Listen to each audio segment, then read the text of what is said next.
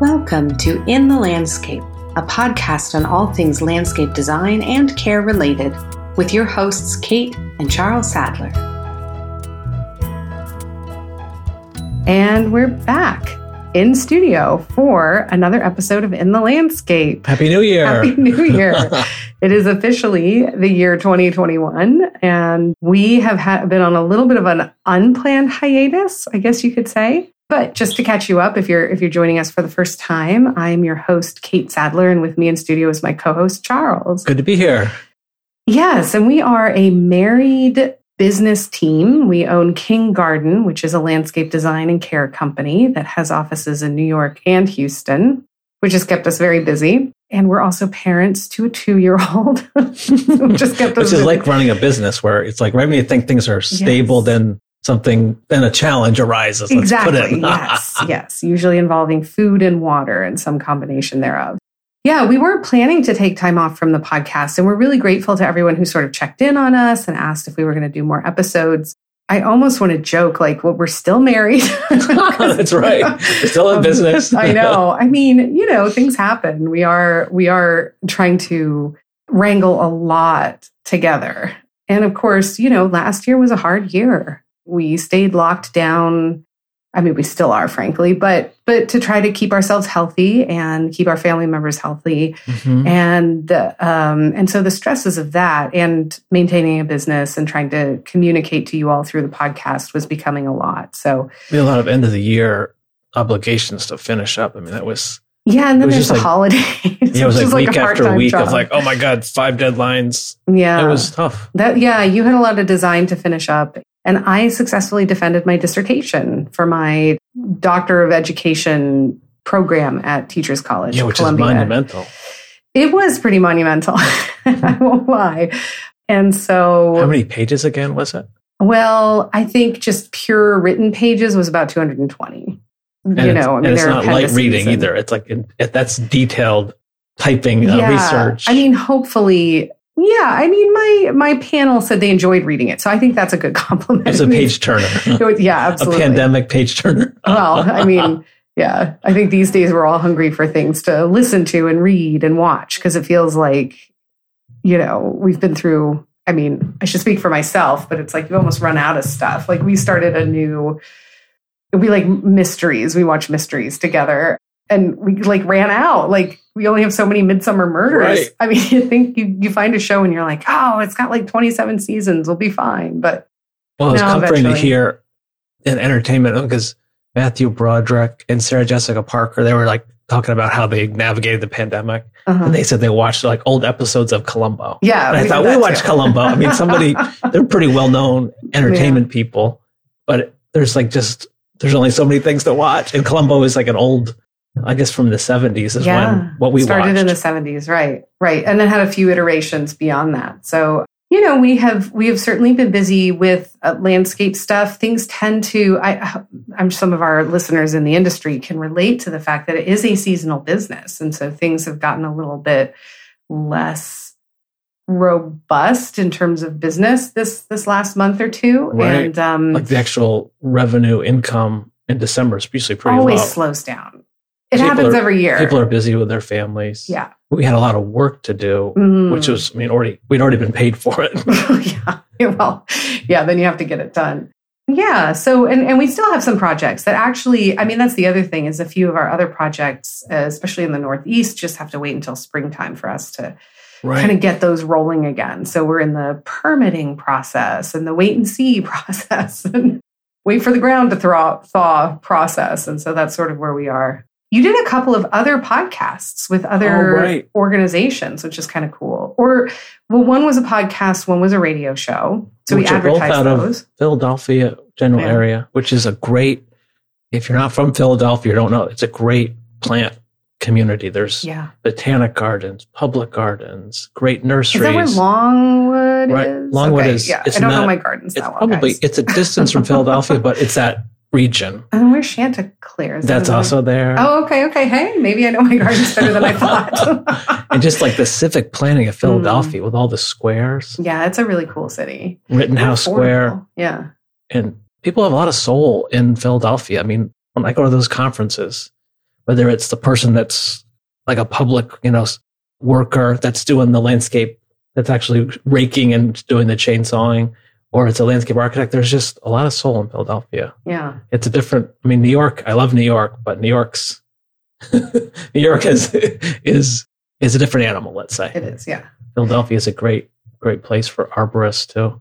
And we've continued to check out our local Houston parks. We got to do a family walk on Rice campus, Rice University campus, which is, of course, one of our great private universities here in the United States. And beautifully done. Lots of brickwork. Yeah, exquisite. Like the paving, the details. Sculpture. So it's nice to continue to get out into public spaces and get to enjoy that opportunity, even as we wait for, I don't know, for the pandemic to finally be over, for us to all kind of get back to some semblance of college campuses, like I think you pointed out, when there's all different variations, but it's a public space. Most of it, but it's not that busy because either the students, whether it was happened to be holiday break, some colleges have reduced amounts of students, some don't have students. Where the local parks, some of those can be pretty busy. Where it's not, depending on your sensibility, might not be that safe if it's packed with people. Right. But the college campuses are so pretty. Gosh. Yeah. Beautiful, historic buildings, trees, sculpture. Yeah, and there's elements of interest, the architectural interest. So, sometimes great parks, which are fun, you have a picnic. Not to denigrate just plants, but sometimes the architectural elements really lend something if you're just strolling, because it gives your eye a little bit more of the varied interest and stuff like that. So we were noticing one cool thing about the Rice campus is, and we, it's funny because our very, very first episode of this podcast, we talked about the live oaks not being given enough space to grow. And on this campus, you would see one full courtyard where students could gather and eat their lunches or whatever, one courtyard shaded by a live oak. So one of the strengths of the campus was having these magnificent trees that were then given that space and longevity, the opportunity to kind of grow and then really work with the architecture. So you'd come through an archway, and then the arch would sort of be echoed in the sweeping bow. These vignettes tree. Where you were looking down a colonnade, more or less, and you saw a live oak way in the distance that was more or less it was echoing these arches. Yeah. So that was a nice trip. And then there was one Green Hill thing that I'm clearly not, but it had an art installation that you recognized. It was environmental art in a way. And so you recognized who you thought the artist might be before we confirmed it. So what was that piece? That's James Turrell, and it's called Twilight Epiphany, Sky Space. He's known, I remember I studied him in art history. I think it's out in the Southwest. So it'd be a building you'd sit in, imagine an observatory. Similar, you're in the building and you're looking up at the sky. So the sky is a particular, the shape is a particular, it's framed in a particular way. And there's this more or less pavilion. So it's an earthen mound with lawn that you climb up to. And then there's seating. There's seating on four sides. Then there's an overhead pavilion with a cutout. And so the sky is framed in this, I believe it's a perfect square. So it's quite striking. And even, which some of his Southwestern installations that I'm familiar with, it's similar. So the ceiling that you're looking at, the lawn and surrounding it was a different type of grass than the rest of the grass, I believe. It was a beautiful, perfect green. And the green was reflected in the ceiling, actually, if you look really carefully. Yeah, it was very pretty. So it really, it's like a Zen-like experience. It really it helps you focus, because what you don't see, it's eliminating quite a bit of information. And what you do see is this beautiful square in the sky. It's interesting because it was reminding me of the Santa Fe Opera Theater and Opera Ranch is what they call it. And it's this open air theater in Santa Fe, New Mexico. And it's James Stewart Polshek and partners designed the building, but it really is an example, and maybe this would be some material for a future episode. We talk a lot about being in the landscape and doing sort of landscape architecture from that vantage, but thinking about architecture that really honors the landscape. I mean, I know there's a precedent for that. The Falling Water, is it? Oh, right. Frank Lloyd Wright. Yeah. Well, some people, like, I mean, some critics of that would say the client had this special, like, waterfall. Uh-huh. And so Frank Lloyd Wright put a building right on top of his special spot. So in a way, it's like it honors it.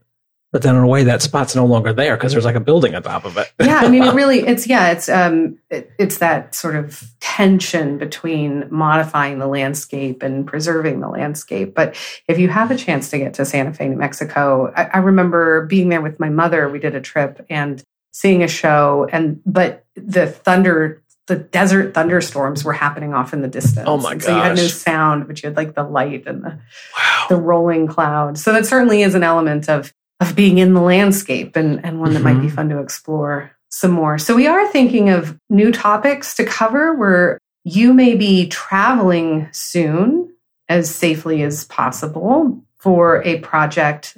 And so we're going to look into being able to continue recording in that time because I've actually missed this.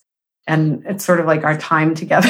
You're right. It's like our weekly discipline. A check-in, and we get to talk about the business and I guess sort of rekindle that enthusiasm about it. Mm-hmm. Yeah. Agreed. Because we're both out in the world reading, consuming information, but we don't necessarily share that as it comes up. And it's nice to reflect, like, the article that we read, that we wrote, what was the takeaway on that?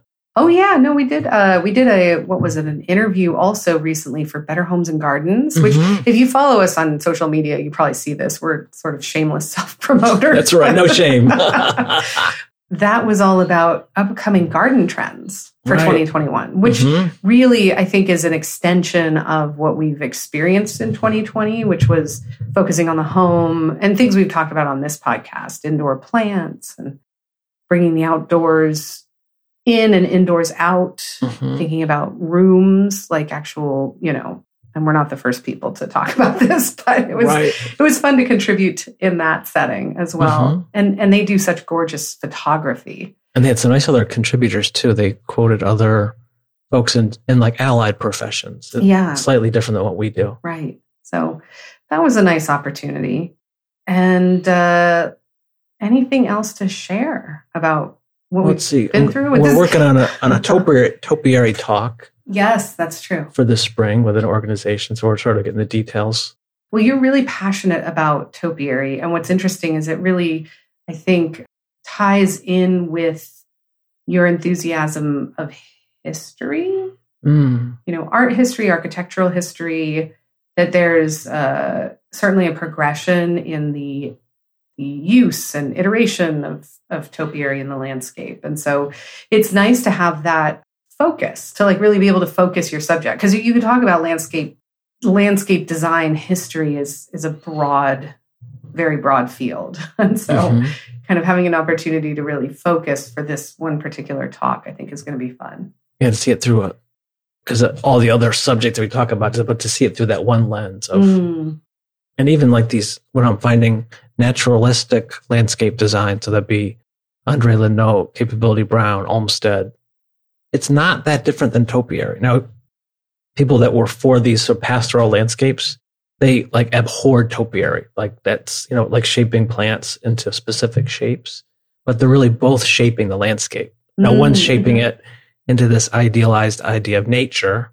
So it looks like a pastoral landscape, which is just as fabricated as shaping a hedge into like a rounded architectural shape. And so when you step back and you say they're both expressions of art, like would be in fine art, it would be representational, like that looks like a tree, versus abstract, where that's shapes but not something recognizable. Well, it's all very interesting and something to look forward to. So we can put details for how to register on our website, on our Facebook page, and so people can tune in if they're interested. Any other projects, or maybe not even like upcoming projects, well, continuations of work you've done over the years. So other things to reflect on, like what was this challenging year about in terms of work and trends and what we saw in our business. People were definitely focused on their home landscape. So the potager, creating an edibles garden, that's popular. I mean, that's a projects we spent, many projects had that element in it. Well, and we had a lot of design projects. I mean, we have heavy sort duty. Of a varied business, but yeah, we have to think of the number. I mean, there's times where we had like 12 design projects that we were working on at once, which for us is we don't have 24 designers, It's like, no. I mean, I have a guy that assists me, like it's like pretty experienced designer. Then we have a drafting team that does all the renderings. So being more articulate with the design and interacting with the clients, where it's mostly on a video call and emails and photographs. I think my strength is that I can find the right image to communicate. So the client relays what they're looking for. We even had some public projects that are in the works. Yeah. And so I would say the images were particularly important when it's a residential landscape. They have a home usually, or there's the architectural plan. So that's not up. They don't need my feedback on the building. Some of the public projects that are in the works that we're working on, that the buildings are really part of the concept that we came up with. And so how those spaces would be used, and then sort of building as a visual cue, like we're in Texas here. So the buildings having an agricultural feel to them when it's a public space, that can be appropriate in some communities. And so that was a lot of fun, researching what iconic buildings, without it looking cliched or tired, or it looks like a chain restaurant that has, like an agricultural look. Well, something we've talked a lot about on the podcast before has to do with changing conditions in the landscape, that we dodged a number of storms that came up in through the Gulf that hit Louisiana year. There were multiple hurricanes. Eastern Texas, Western Louisiana. And so just because we dodged them doesn't mean everybody did. They hit somewhere. So they hit land, quite a few, one after the other. California had some tremendous wildfires. I'm always blown away by the fact that we started last year expressing just astonishment, really, and sympathy for the fires that were taking place in Australia.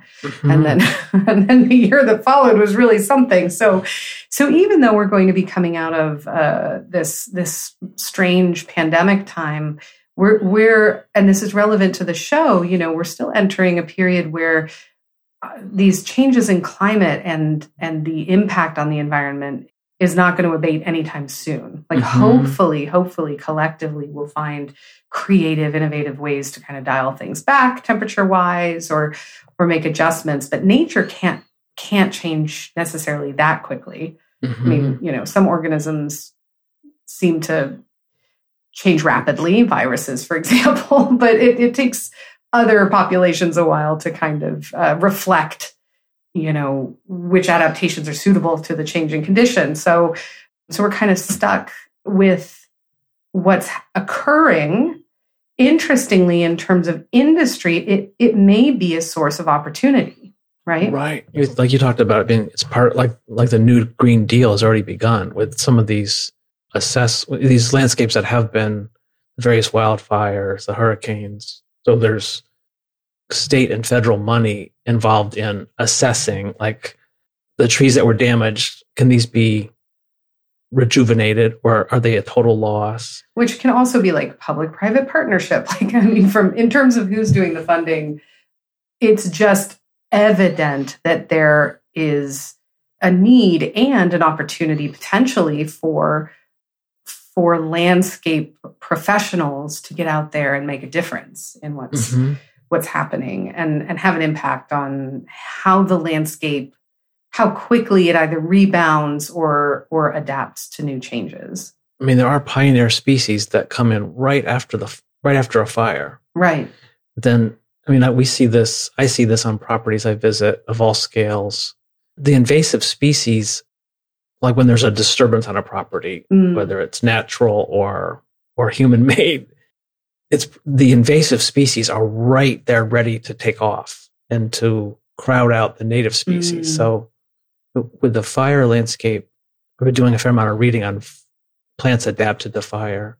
So there's plenty of plants in these regions that are experiencing fire, which are adapted to it. I mean, some of them only release their seeds when there's a fire. Right. Yeah, that's really fascinating. So, but they're also fragile too. So there's wildlife opportunities too. So as long as a tree has been assessed for safety, leaving standing dead trees is a fantastic habitat for birds. It attracts insects, and then that attracts birds, and it's a whole life cycle. Yeah. And creatures, raccoons. The old snags. Right. Old snags creatures make homes forest, in them. Yeah. So but it's always a balance of, is it dangerous for people? Right. And if there's not people in close proximity, and there could be education too, to say, we left these dead trees and here's why. Well, so there's a lot to reflect on from 2020. I'm sure that's true for just about all of us. And yet we are looking forward to a new year, new opportunity, applying what we've learned from this year and making the most of things. People were certainly inward focused and spending a lot of time in their home gardens and things like that. And so I hope some of that continues, that some of the focus on our spaces, our landscape spaces that are close to home continue, even as we maybe get an opportunity to travel again. Because people are working from home more than, many groups of people. And so people like that, I was joking with a client, like, what's the new landscape? It's the husband or wife in the backyard on their cell phone, walking around the backyard. Right. Because they're on a conference call, it's more relaxing than sitting at a desk. And so how do you design for that? Well, there's actually ways to design for that. So do you have any final reflections for this episode? We're keeping this one short and sweet as we kind of get back into the habit of making this a routine. So we will certainly be having more episodes coming out this year. If you have any topics you'd like us to cover that you didn't hear and were worried we would never get to if we disappeared, we're happy to take that advice. The information for all of that's at the end of the episode. But any final reflections that you'd like to share this episode? Well, a landscape that is so cheerful, heartwarming, many people find delightful. In New Orleans, I was there more than a year ago, so the previous December, and one of the main sort of grand avenues with beautiful architecture and beautiful trees, lots of those southern live oaks. There's a house on St. Charles Avenue that has magnificent live oak trees.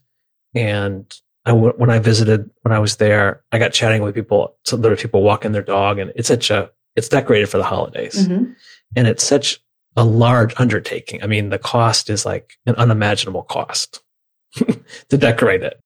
I don't know if there's millions of lights. There's a lot of, it's beyond belief. So on St. Charles Avenue. And so they normally decorate it. It's a residence, a large residence. It's almost like a compound, but it's very visible from the street. There's wrought iron fence and these magnificent oak trees. Every inch of them is coated in white lights, and the fences and the other. And so as a sort of active civic, benefit, they decorated this year also. So normally that they wouldn't have decorated this year. They would take a year off. And so I've shared pictures of that. There's plenty of folks. We even found that we got our holiday decorations up early. Houston's known we haven't seen this one particular neighborhood, the River Oaks neighborhood, but I think it's similar where it's just the oak trees are lighted. It's astounding. It's fun too, because since we don't have snow here in Texas, or not in our part of Texas, the holiday lights, it's a cheerful part of the year. Right. Well, soon those will get packed up and put away for another year, and we'll start looking forward to spring in our hemisphere. And those of you down south will get an opportunity to look forward to autumn, however that expresses itself in your landscape. That's exciting. Autumn is my favorite season, so it's fun to think it's happening twice. Maybe we could do that some year. Over. You could have two autumns. Yeah, right? It's like being in a plane and seeing the sun rise or set multiple times. Yes, exactly. So we just wanted to check in with our listeners. Thank you all for listening and supporting our podcast. We're looking forward to another good year. and we'll try to come up with some great content for you. So feel free to drop us a line, check in, find us on social media, subscribe, rate, review. I think that's the you can check out podcast. Like the courses. We offer courses. We have the Bergen and Ball tools. Oh, yeah. It's been a whole adventure. It's been a very adventuresome year. And we never really even left our house. So it's amazing how that can work. All right. Well, thank you again. And we wish you the best as we enter this new year collectively. And we'll see what 2021 has in store. Very good. Thanks for listening. Thank you. Bye. In the Landscape is brought to you by King Garden, a full-service landscape design, care, and education company. Enjoying what you hear on our podcast? We encourage you to subscribe, rate, and review wherever you listen. We'd love to hear from you, so drop us a line at connect@kinggardeninc.com. We welcome show ideas, gardening and design questions, and always corrections. We travel all over North America giving garden talks and leading trainings. Check us out at kinggardeninc.com for our speaking details, and also take a look at our online course offerings for more in-depth explorations of topics covered on our show.